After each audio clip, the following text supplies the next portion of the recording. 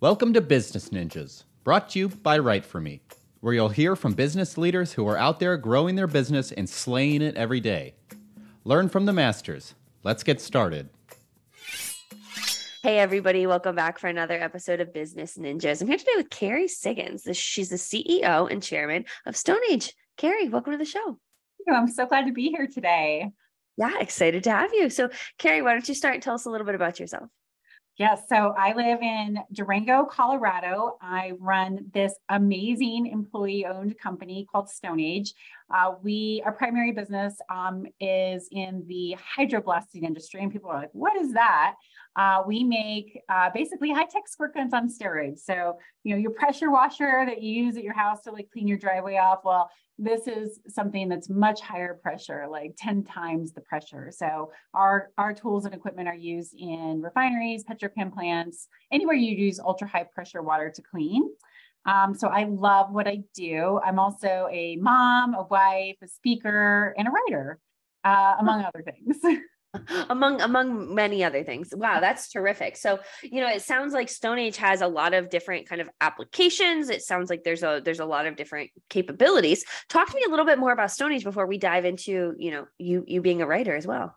Sure. So the company was founded in 1979. I always remember because it was 1 year old when I was born. I love to tease founders about that. But now I don't get to tease them anymore because I'm getting old too. But it was founded around developing a mining tool. The founders met at Colorado School of Mines, which is my alma mater, a really small but prestigious engineering school here in Colorado. And they made a tool to drill holes in rocks with water, basically. And they pivoted away from mining, thank goodness, because mining is such a cyclical business and into industrial cleaning. When someone said, "Hey, if you can drill holes in rock with that thing, maybe you could drill, the plastic out of this pipe." And that's how we pivoted. And so I came on board in 2007 to take over for the founders. We're employee owned. We're actually 100% employee owned. So we had this vision of broad employee ownership where all of our employees get to share in our success. And we have what we call the Own It culture here. You can see it all in my video or in my on my posters here behind me. And it's very much about teaching people how to think and act like owners. So they have autonomy and power over their own work and decision making, and then also get to benefit from the success of the company. That's fantastic. And I think this is a really great segue. You and I have had conversations off camera kind of about, your writing and your new book that's launching soon. Tell me a little bit about that. So yes, my book is called The Ownership Mindset, a handbook for transforming your life and leadership. And it's my journey to figuring out how to be a leader and run this kind of company.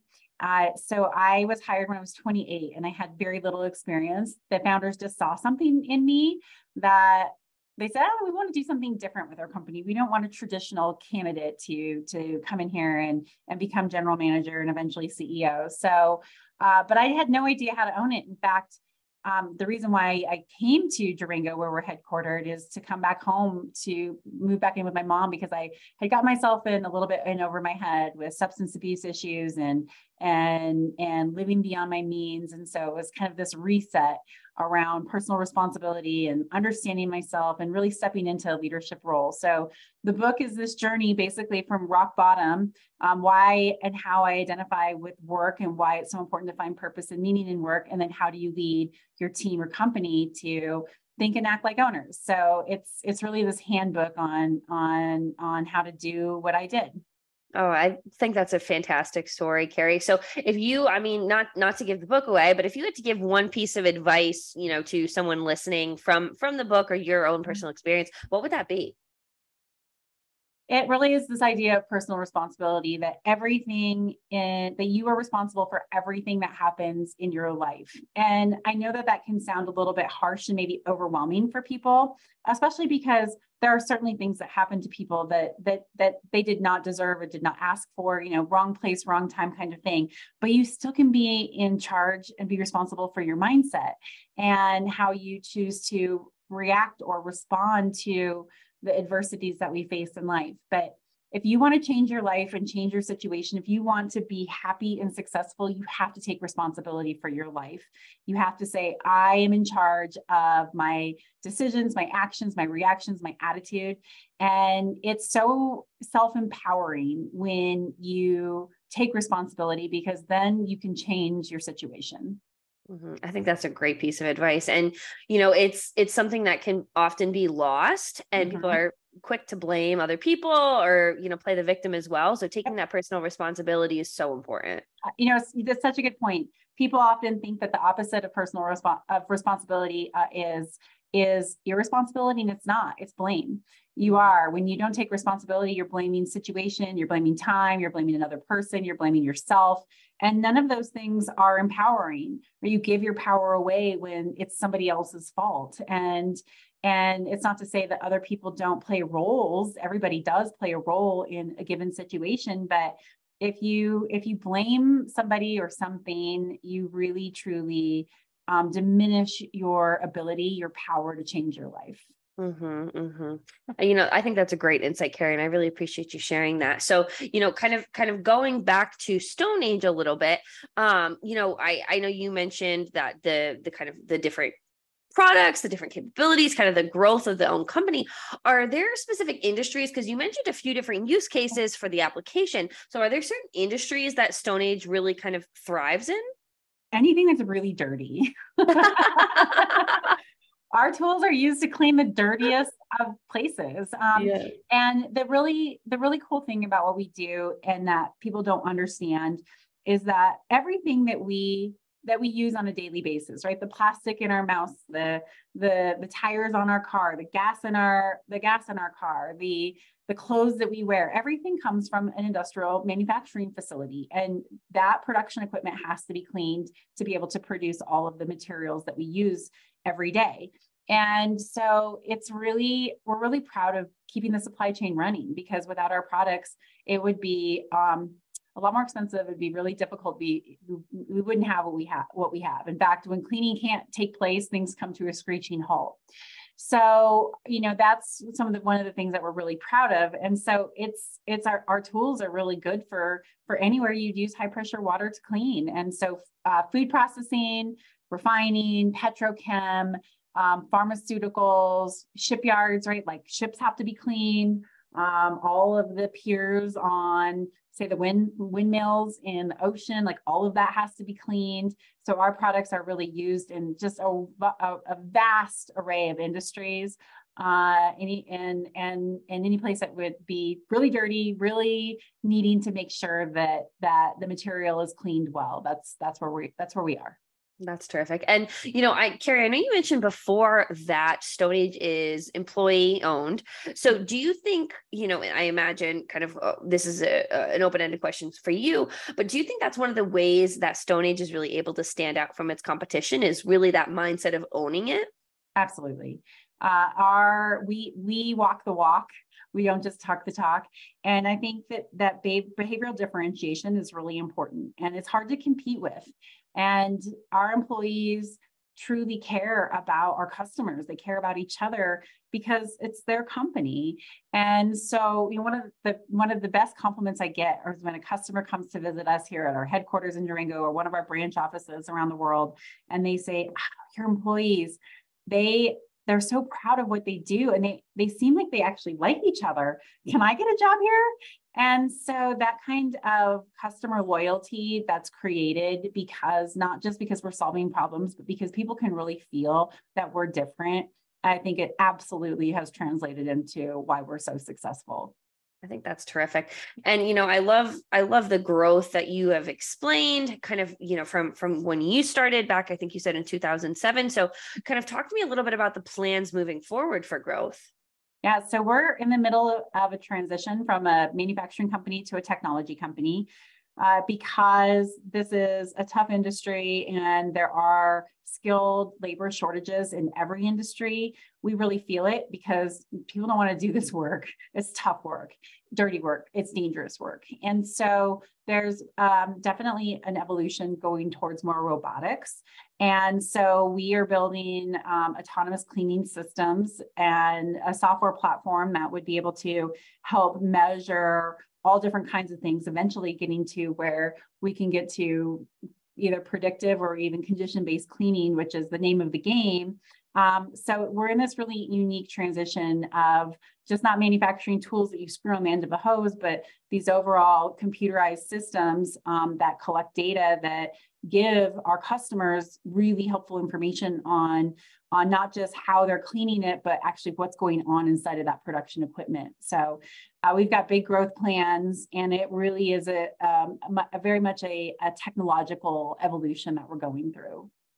And, you raise a really interesting point about, the labor shortages. And I imagine, that was, COVID impacted kind of the industry that StoneAge is in. So that shift towards having that more technology based, it makes it's a lateral move. It makes a lot of sense. But, I'm curious to pick your brain a little bit, Carrie, kind of not necessarily on that note, but do you often hear a lot of common misconceptions about not necessarily maybe the industry or maybe StoneAge, but are there anything that sticks out to you that people think is, true, which isn't necessarily accurate?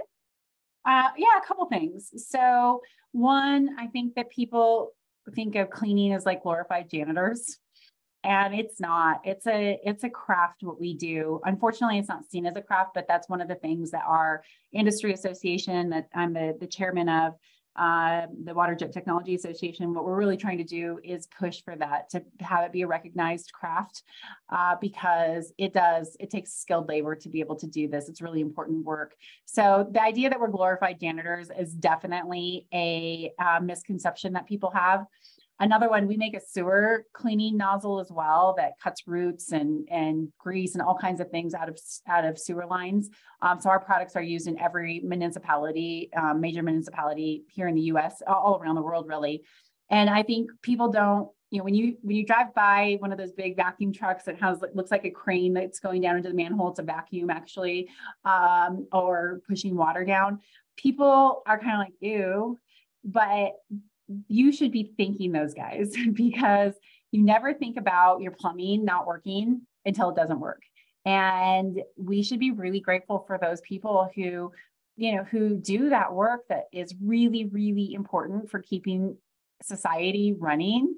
And when you drive by them, instead of ignoring them or kind of going that kind of thing, just go, man, thank you. Because what you're doing is important, because my sewer might not work if you're not doing that work. So those are kind of the two big misconceptions that I like to talk about, because our industry is doing really important stuff, but because it's not glamorous, because it's really dirty, people, I think, diminish the importance of it. I think that, I really love you never realize how much you need it until you do. Right. And I imagine too, that goes to so many other industries that you're talking about that, when things get dirty, you it builds up over time and you don't necessarily realize the progression of it until it's too late. Right. And, that can affect every industry, the functions. So, I think that's a really interesting misconception that you brought up that'll definitely get our listeners thinking. But, Carrie, as we start to wrap up this episode, is there anything that you want to leave our listeners with, whether it be advice, anything that we didn't cover that you want to make sure that our listeners know? I am always filled with advice, probably too much. So, I think there's maybe a couple of things. One, from this whole idea of the ownership mindset. If you're a leader or a manager, you can teach your employees to think and act with ownership thinking, even if you don't own the company. And it really comes from giving them autonomy to do their jobs, set clear expectations, paint what success looks like, but give them space to do their jobs and recognize a job well done. When people feel like they have trust and they have power, they care more. They do take more ownership in their work. But if they don't feel like they have a boss or a company who cares about them, who gives them that autonomy, they're going to get in trouble for making a mistake. then it's really hard to own it, right? It is like, nope, I wasn't told to do that, or this is what I was told to do. And that's not owning it. That's not personal responsibility. So I really implore people to consider this idea of ownership thinking. Even if you're not an employee-owned company, you can absolutely lead that way. And that's what I write about in my book. And so if there's anybody who's ever interested in figuring out how to really build a team or a company like this, I'm always happy to chat about it, because I'm very, very passionate about changing companies and changing cultures. I think that's terrific. Well, Carrie, this has been a super insightful episode. I love that your breakdown of the industry of StoneAge in general, your new book coming out soon, Ownership Mindset. Here's a little bit of a plug for that. I think this has been a terrific episode. I really appreciate you being on Business Ninjas today. Thank you, Kelsey. It's so lovely to spend a half an hour with you today. Yeah, great to talk to you. Thanks. Hey, are you a business ninja? Want to be interviewed like this? Give us a shout. Go to www.writeforme.io, WriteForme.io, and schedule a time to meet with us, and we'll make it happen. Keep slaying it, y'all.